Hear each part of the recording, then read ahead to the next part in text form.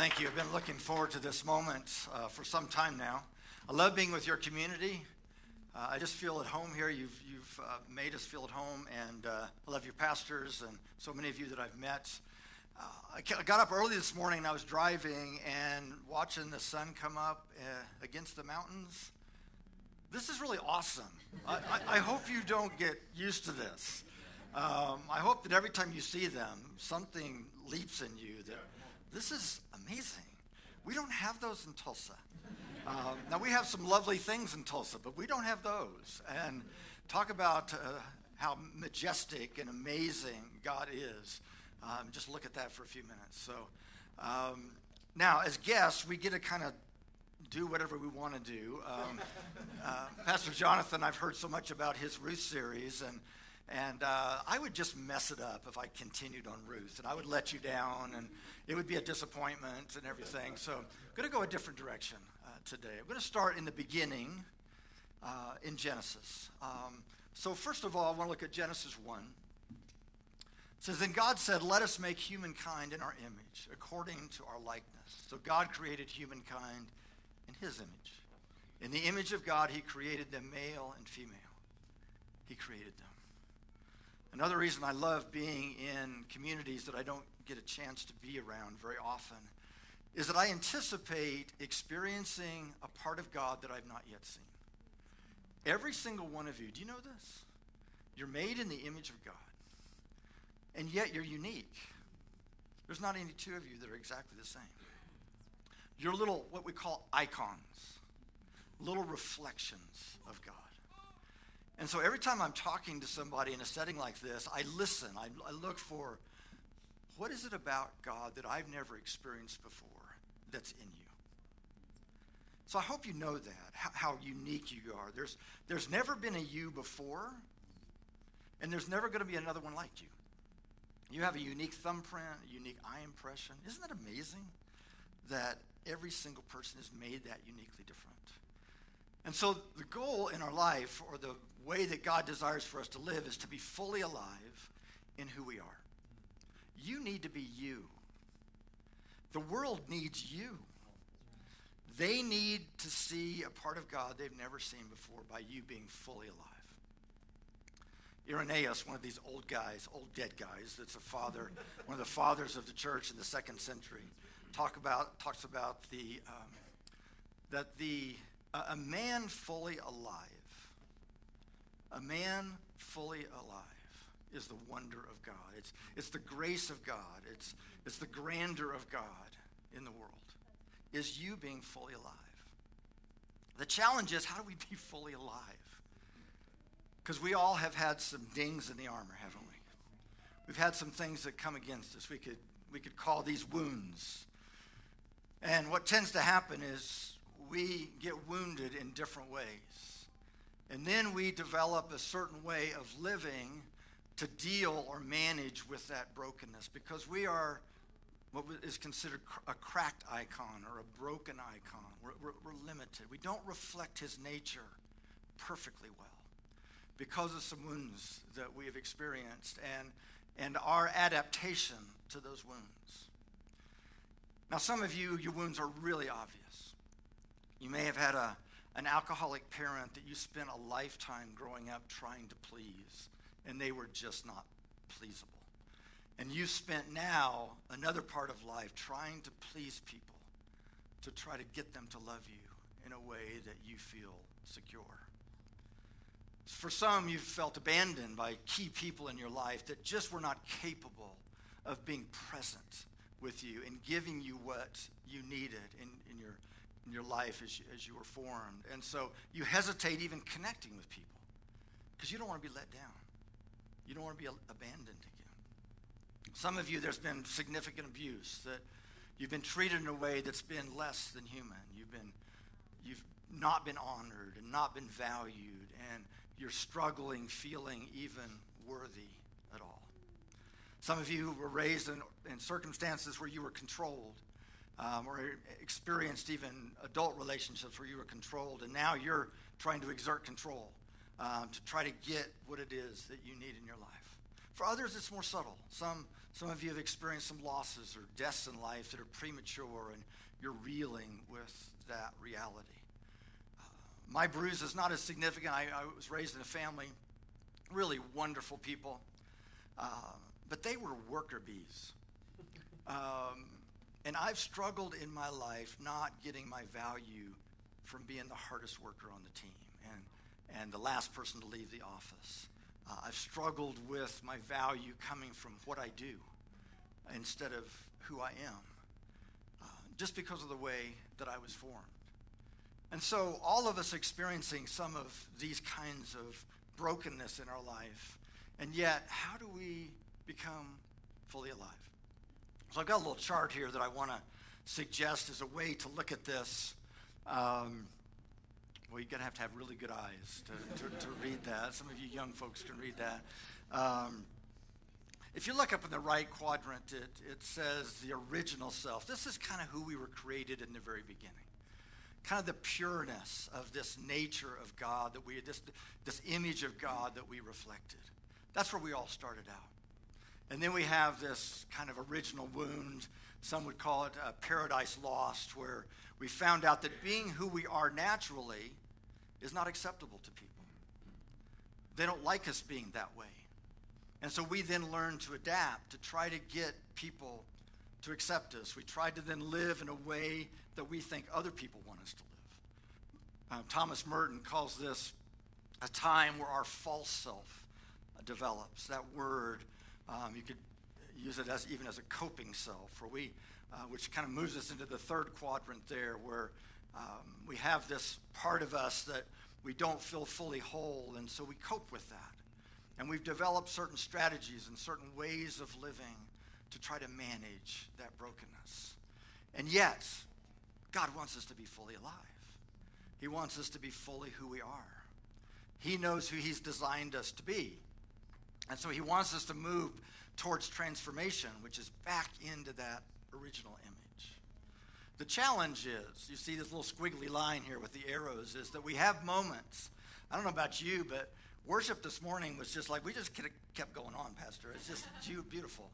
I don't know about you, but there was something that I felt a little bit transformed in that moment. I felt a little bit like from the top of my head to the soles of my feet, some energy was there, right? I mean, I could feel God forming something in me. We have these moments, and yet what tends to happen is we have a moment like that, and then we slip back down below the line. We find out that, oh my gosh, some of those ways of being again, maybe I need to adopt those again. It's, always fascinated with the children of Israel that are out and out freedom, out of bondage. And in the desert, and they're struggling with food, and they're going, well, at least back in Egypt we had food, so maybe we should go back in bondage again. So oftentimes we slip back, and we kind of move forward and slip back and move forward and slip back.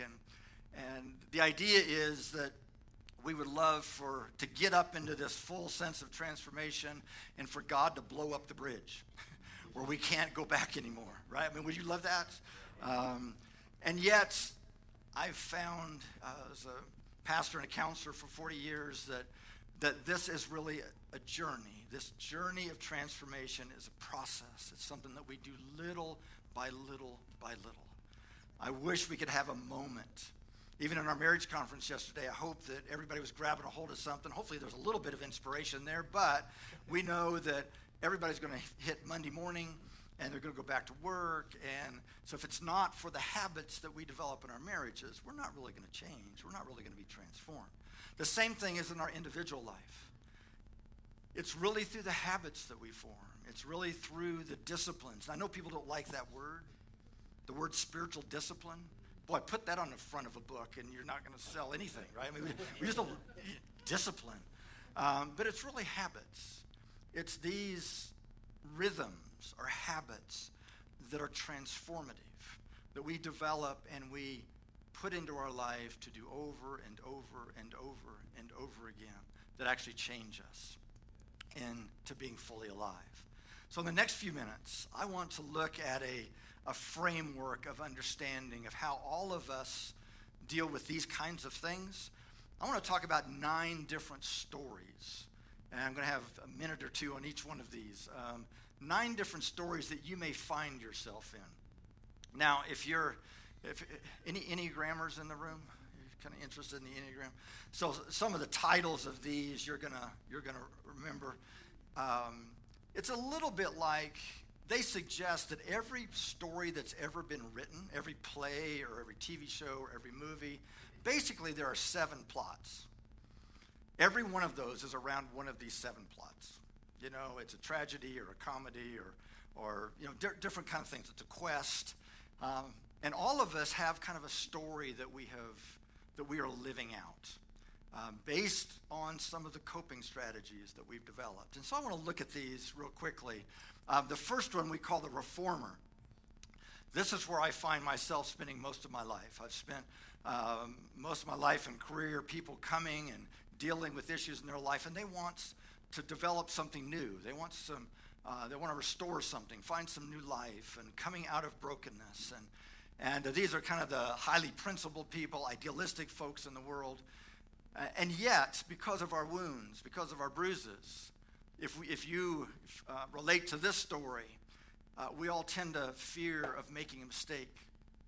These folks like to do everything just right and don't like to make mistakes. They have a kind of a more repressed anger. They don't express it as outward. And their reformation can deteriorate into critical perfectionism, where everything has to be perfect. And there are certain disciplines that can help us move against that consistently. One of those is just celebration, thankfulness, and the words that I'm learning to say, it's okay. Those are hard words for me to say, because I keep thinking things can always be better. Surely we can make it better. Surely there's a way to get it really completely fixed. I'm 65 years old. I'm finding that it doesn't work that way. I've never been able to get anything completely fixed. And so Janice and I have 4 grown kids, and so they're out, married, grandkids. Grandparenting is a beautiful thing, by the way. And so a couple of years ago, we decided we were going to do a empty nest renovation of our house.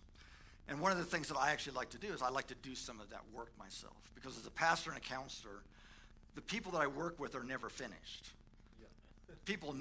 None of us humans ever arrive, right? But if I remodel a bathroom, it stays there. I don't go back into the bathroom, and the tile complains to me that it doesn't like to be in this room. It wants to be in another room. And so there's something about that that's just been fun for me. And so now it took us a year because I did a lot of the work myself, took a long time.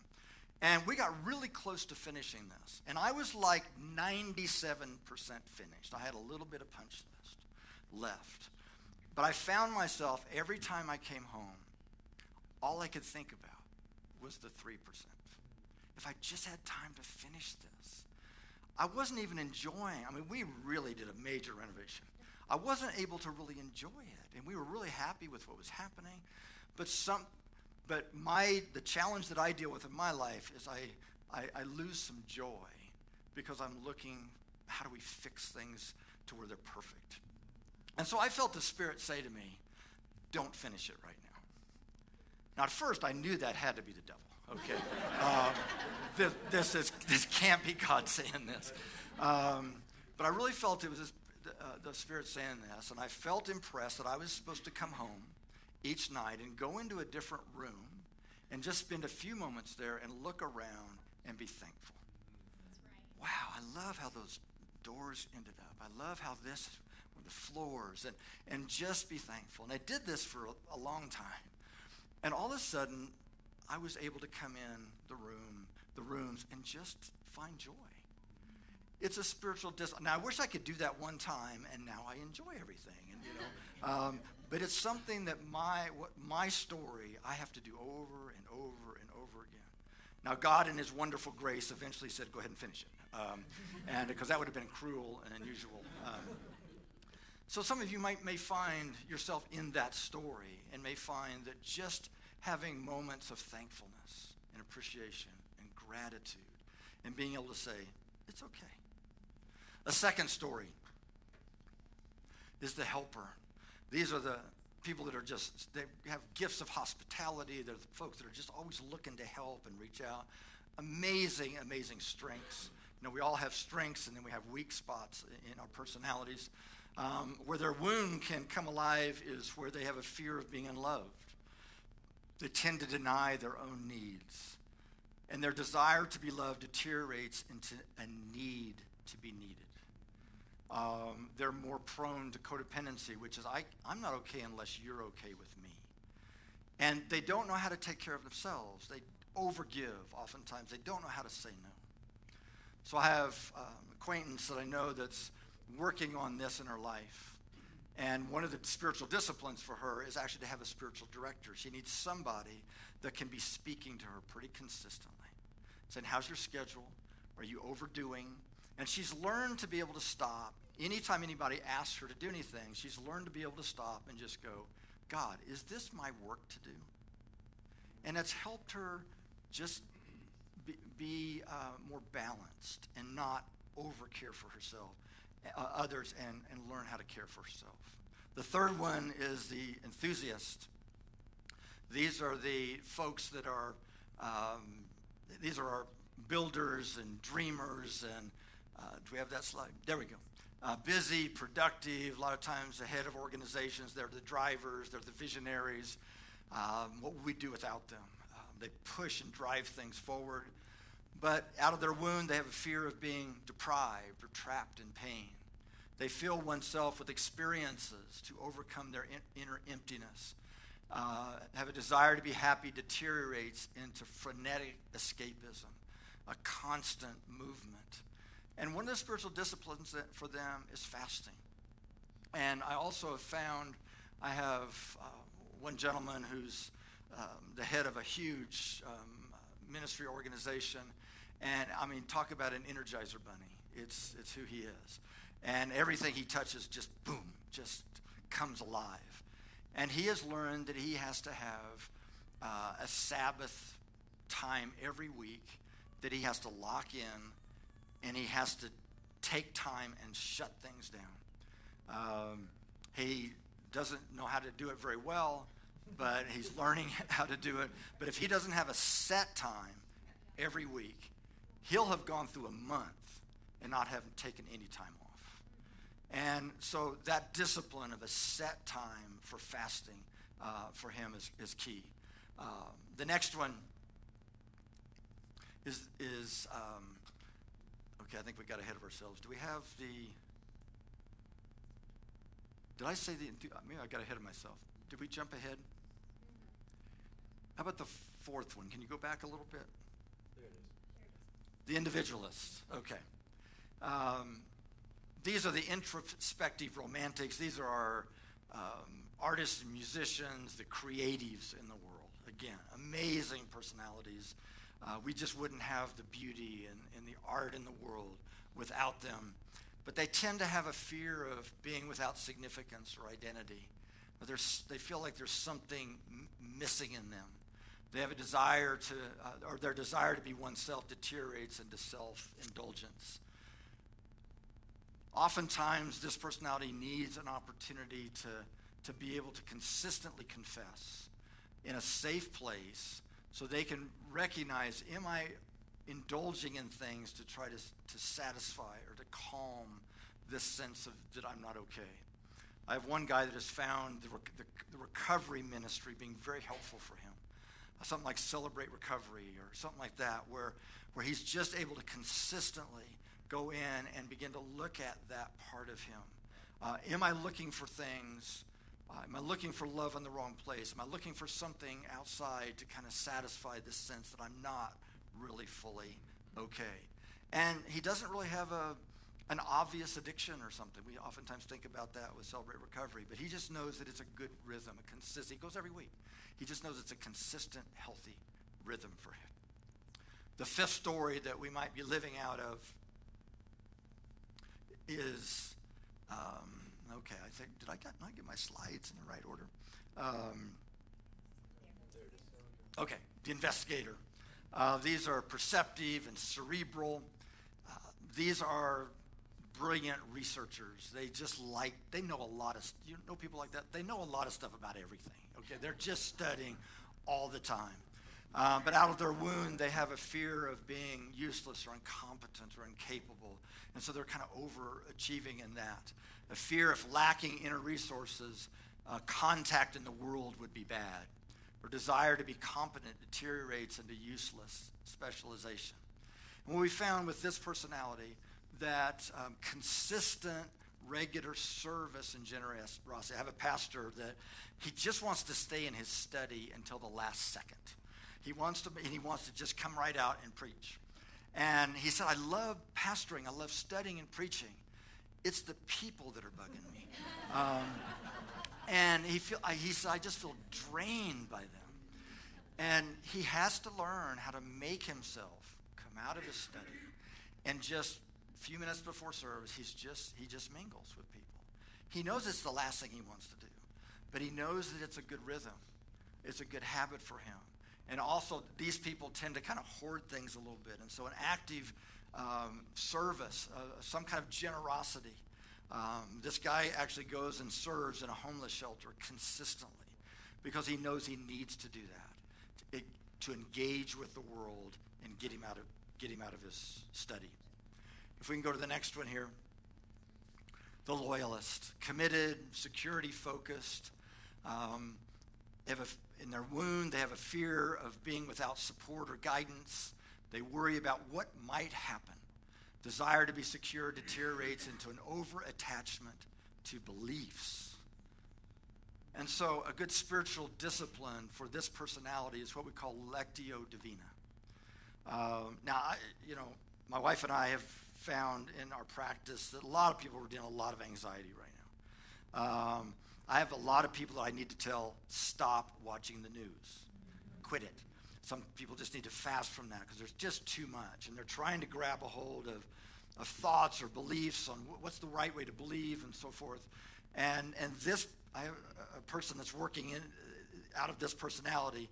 And one of the things he does in Lectio Divina, if you don't know what that is, it's learning how to read the scripture in a way where you just let it soak in you.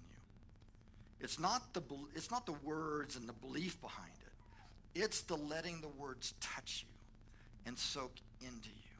And so this particular section in Romans 8, he reads every morning and every night now. And with Lectio Divina, you read it like through 3 times and different paces. And so let's just take a second and do this, okay? Close your eyes just for a moment.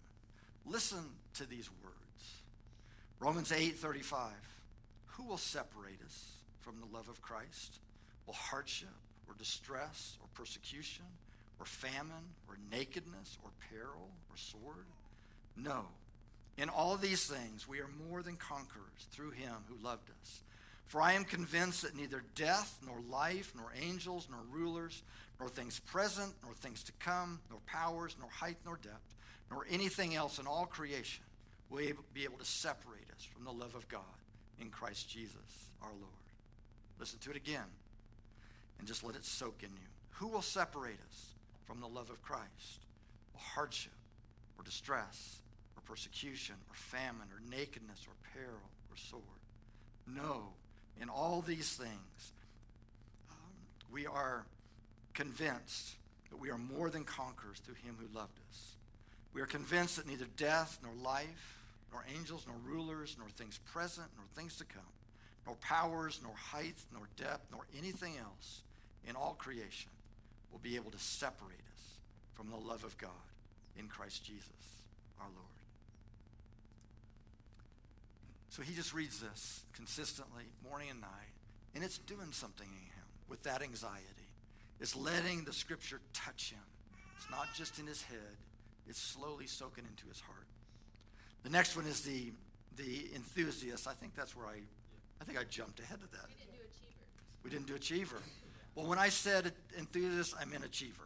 Okay, and so back to the enthusiast. These are folks that are, again, busy and productive. These are our, again, Energizer bunnies. These folks are looking for the next shiny coin. Fun-loving, My wife lives in this story.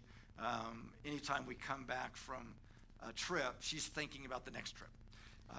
And so now, out of enthusiasts, out of their wound, there can be a fear of being deprived or trapped in pain, fill oneself with experiences to overcome inner emptiness, desire to be happy deteriorates into frenetic escapism.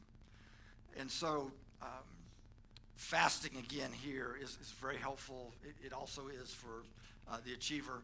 I have a friend who's living in this story, and one of the disciplines he does, now financially he can pretty much buy whatever he wants to buy, but anytime he wants something, he's always the guy, you know these guys that have the next gadget. I mean, the new iPhone's out and he has it the next morning. The new this, the new that. And he felt impressed that he was to just, anytime he wanted something, was interested in something, he was just to stop. And he was to wait 30 days and just pray. And if at the end of 30 days it was still, he felt like it was a good thing, then he would buy it. But that discipline pushes against that desire that he has to just want the next thing. And it's healthy for him in that way. The next one is the challenger, powerful and aggressive.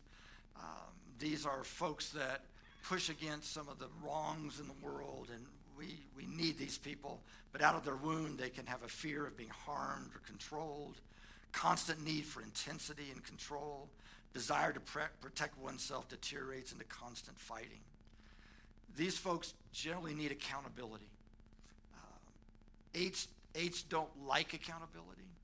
They want to just do what they want to do, and they're usually a powerful enough personality that they can do that. I have a person who's a leader of another huge organization again, and he has 3 of his key people that he meets with every week, and he has asked them, I want you to challenge something that I've done this week. He said, I hate this, but I love it. He said, every time, even though I know I'm supposed to do this, I hate it every week when I walk in there. But I walk out of it loving it because it's something that helps balance me. Now, a lot of 8s in the world will not do this, and I'm really impressed and really respect him for doing this. But that accountability consistently pushes against that weak spot in him. And then the last one is the peacemaker. Most of you are going to find yourself in a couple of these stories. This is my second part of my story. Easygoing, I spend my life helping people find peace in their life and relationships finding peace. Easygoing and self-effacing, but their fear is of loss of connection. They have a desire to be unaffected by life. They can kind of go to sleep, unfortunately, on life. Desire to be at peace deteriorates into stubborn neglectfulness.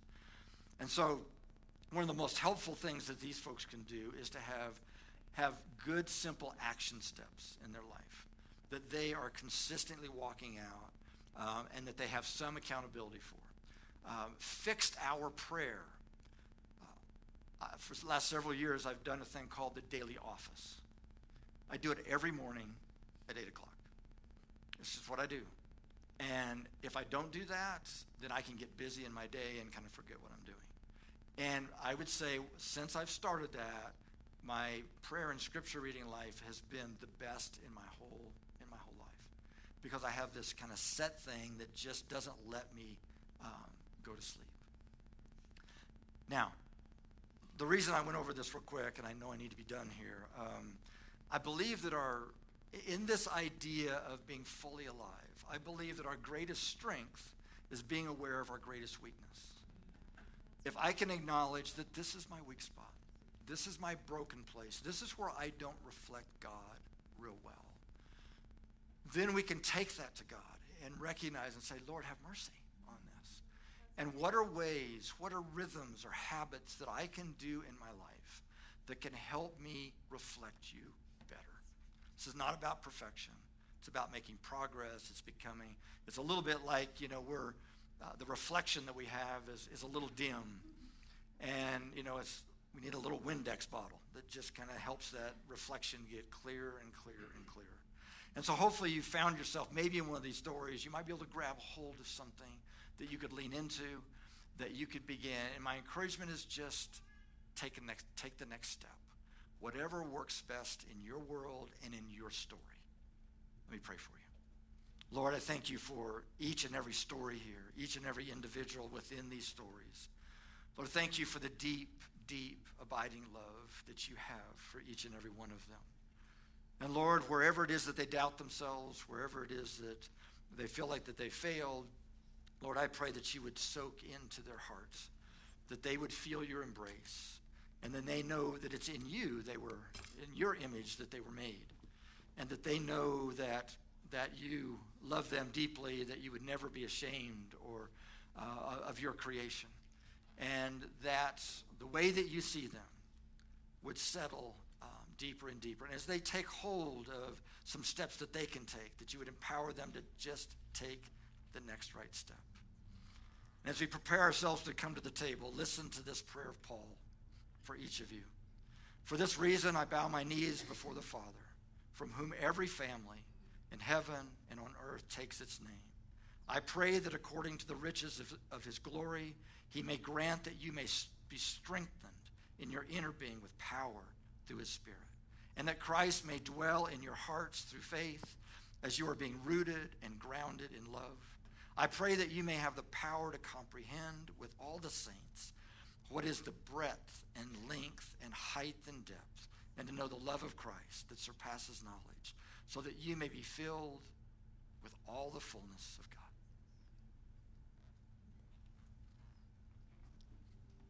Thank you, Pastor Bren. In this same posture, I'm going to read and pray and lead us in a prayer of confession, a little bit different than the one we've done recently. We've done this 2 out of the last 4 weeks. And this is a different version of the same prayer. So this will take just about another 90 seconds to 2 minutes. But I want us to stay in this posture as I pray this over us. And then we're going to come to the table and to receive the body of Christ and the blood of Christ. Gracious God, have mercy on us. We confess that we have turned from you and given ourselves into the power of sin. We are truly sorry, and we humbly repent. In your compassion, would you forgive our sins, known and unknown, the things that we have done and the things we have failed to do. Turn us again toward you and uphold us by your Spirit, so that we may live and serve you in the newness of life through Jesus Christ, our Lord and Savior. Amen. The Lord extends his pardon and his mercy over you. The Lord says, I forgive you. Well, let's stand together and exit out the left side of our rows. Come and receive the elements, go back to our seats, and we will partake together. Come to the table of the Lord.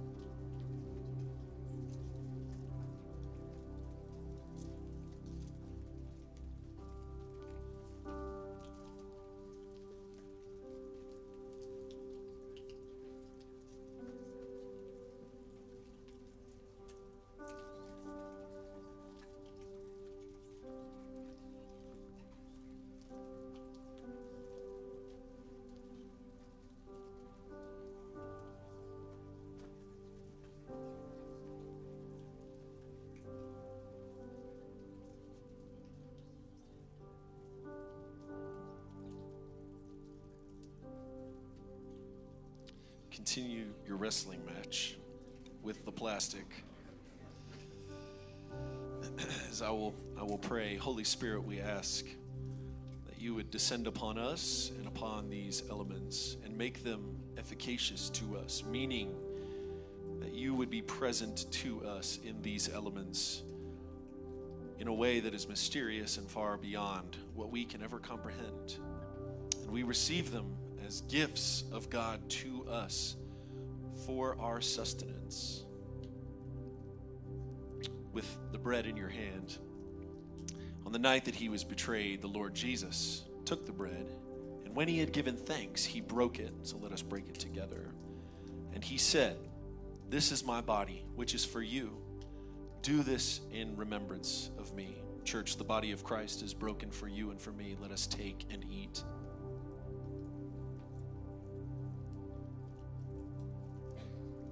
And in the same way, after supper, he took the cup, saying, "This cup is the new covenant in my blood.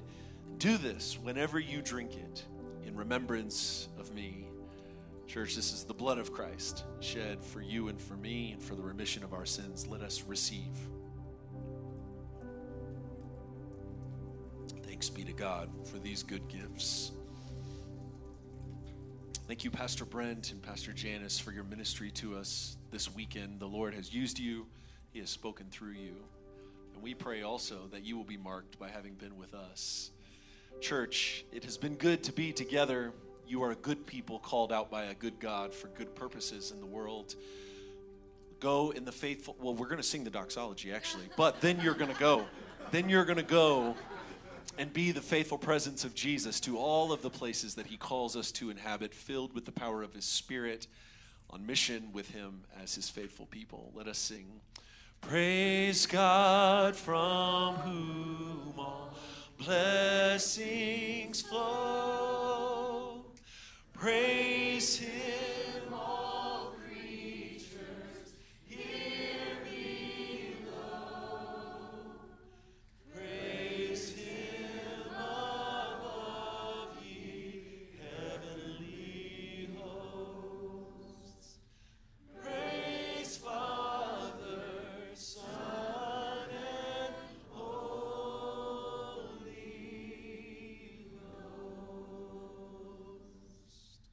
Amen. Thank you for joining us this morning. Let's go in the peace of our Lord and Savior Jesus Christ. Bye.